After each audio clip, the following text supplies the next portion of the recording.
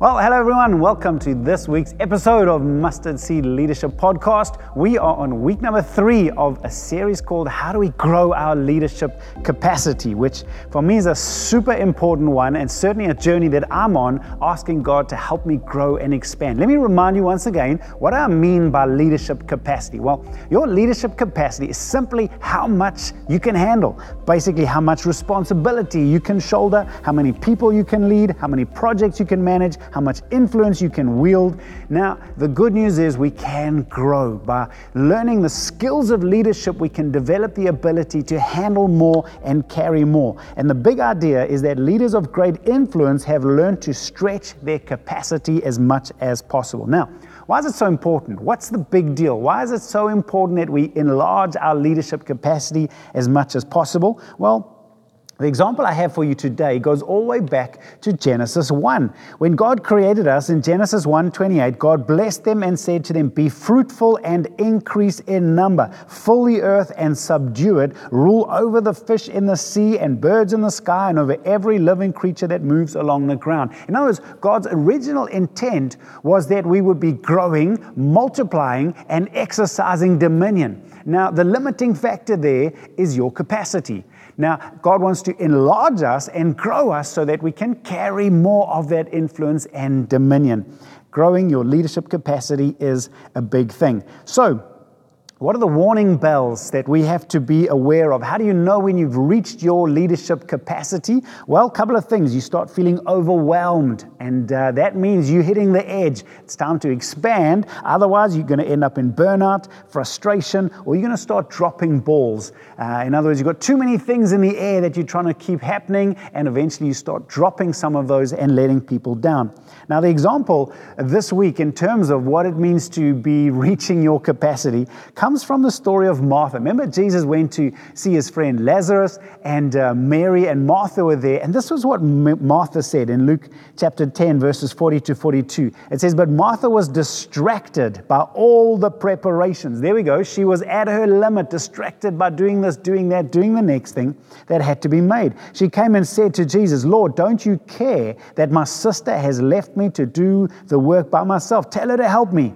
"Martha, Martha," the Lord answered, "you are worried and upset about many things, but few things are needed, or indeed only one. Mary has chosen what is better, and it will not be taken from her." So you can see from Martha's expression that she was in that state of being overwhelmed. She was distracted from what was truly important. In other words, when you have stretched your capacity and you're outside your capacity zone, you begin to get your priorities wrong. She doubted God's love. "Don't you care?" She began to blame others. She became short and angry. "Tell my sister to help me." These are the signs that you have reached your capacity limit, and either you need to reduce what you're doing, or you've got to trust God to be able to enlarge that capacity so that you can handle more. Now, remember what we spoke about last week as well, that little quote about, are you working on your business or church or organization, or are you working in? What's the difference between working in and working on? You see, big capacity leaders don't work in their business or organization, they work on it. Now, last week we looked at a couple of things about being too involved in every decision, involved in too many hands-on things. I want to take a moment now to look at what does it mean to work on. If you're working on your church or on your organization or business, these 3 things are going to take up your best time. Number 1, vision crafting through content generation. In other words, you are focusing on the vision of the organization and making sure that you're working in streamline towards that common goal. You are team building through mentoring. In other words, your focus is not do, but rather shape and mold key people in the organization. And then you are culture setting through example. In other words, you're looking for opportunities to set a culture, to celebrate a culture, because that's shaping the organization for the future. These are the types of jobs that big capacity leaders give their best time to. So ask yourselves, are you too involved, or are you working on your business or church organization? So we've been looking at 6 ways to stretch your capacity. Number 1, we've looked at focusing on as few things as possible. Number 2, doing as little as possible. And the one I want to focus on today, number 3, is meet with as few people as possible. What do I mean by that? Now, great leaders should be approachable. Great leaders should be available, but they do guard their time carefully and don't give equal amount of time to everybody. They invest their best time in those who will produce the most fruit. There it is right there. This is a big capacity step up when you learn that your time is your best resource and how you invest your time is going to determine your fruitfulness. Big capacity leaders invest their best time in those who produce the most fruit.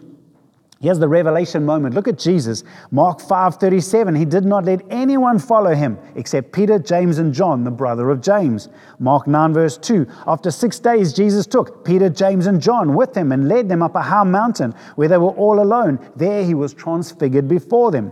Mark 14 verse 33. He took Peter, James, and John along with him, and he began to be deeply distressed and troubled. Do you see the pattern? He had the 12 that he was training. He had the crowd that he ministered to, but he had the 3 that he was deeply investing himself into. He shared the best opportunities with them. He took them on special trips. He shared his deepest personal struggles with them. Now, that's the secret of big capacity leaders. Not equal time for everyone. Focus times on those who get the most results and you want to develop the most. I've loved watching John Maxwell. As he's got older, he's looking to train his successor to take over the John Maxwell enterprise. And he's got the man that he's going to hand over, and they travel everywhere together. They every day are talking to each other. He's taking him to every opportunity. He is investing deeply in one because that one will produce great fruit. So let me wrap it up with just 2 points of challenge today. Number 1, identify the 1, 2, or 3 who hold the most potential. This is crucial.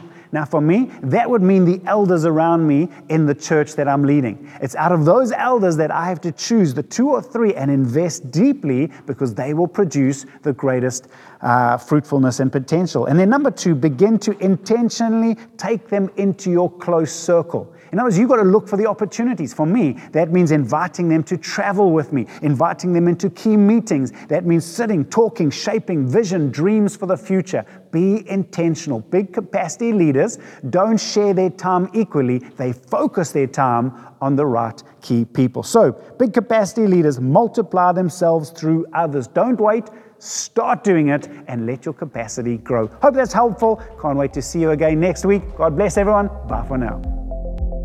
Thank you for listening to this week's episode. Remember, if you like the notes that come along with this episode or any one of our past episodes, you can visit outlookchurch.co.za/mustardseed leadership, where you can see all our past episodes, all the resources and notes that go along with this. Until next time, keep growing.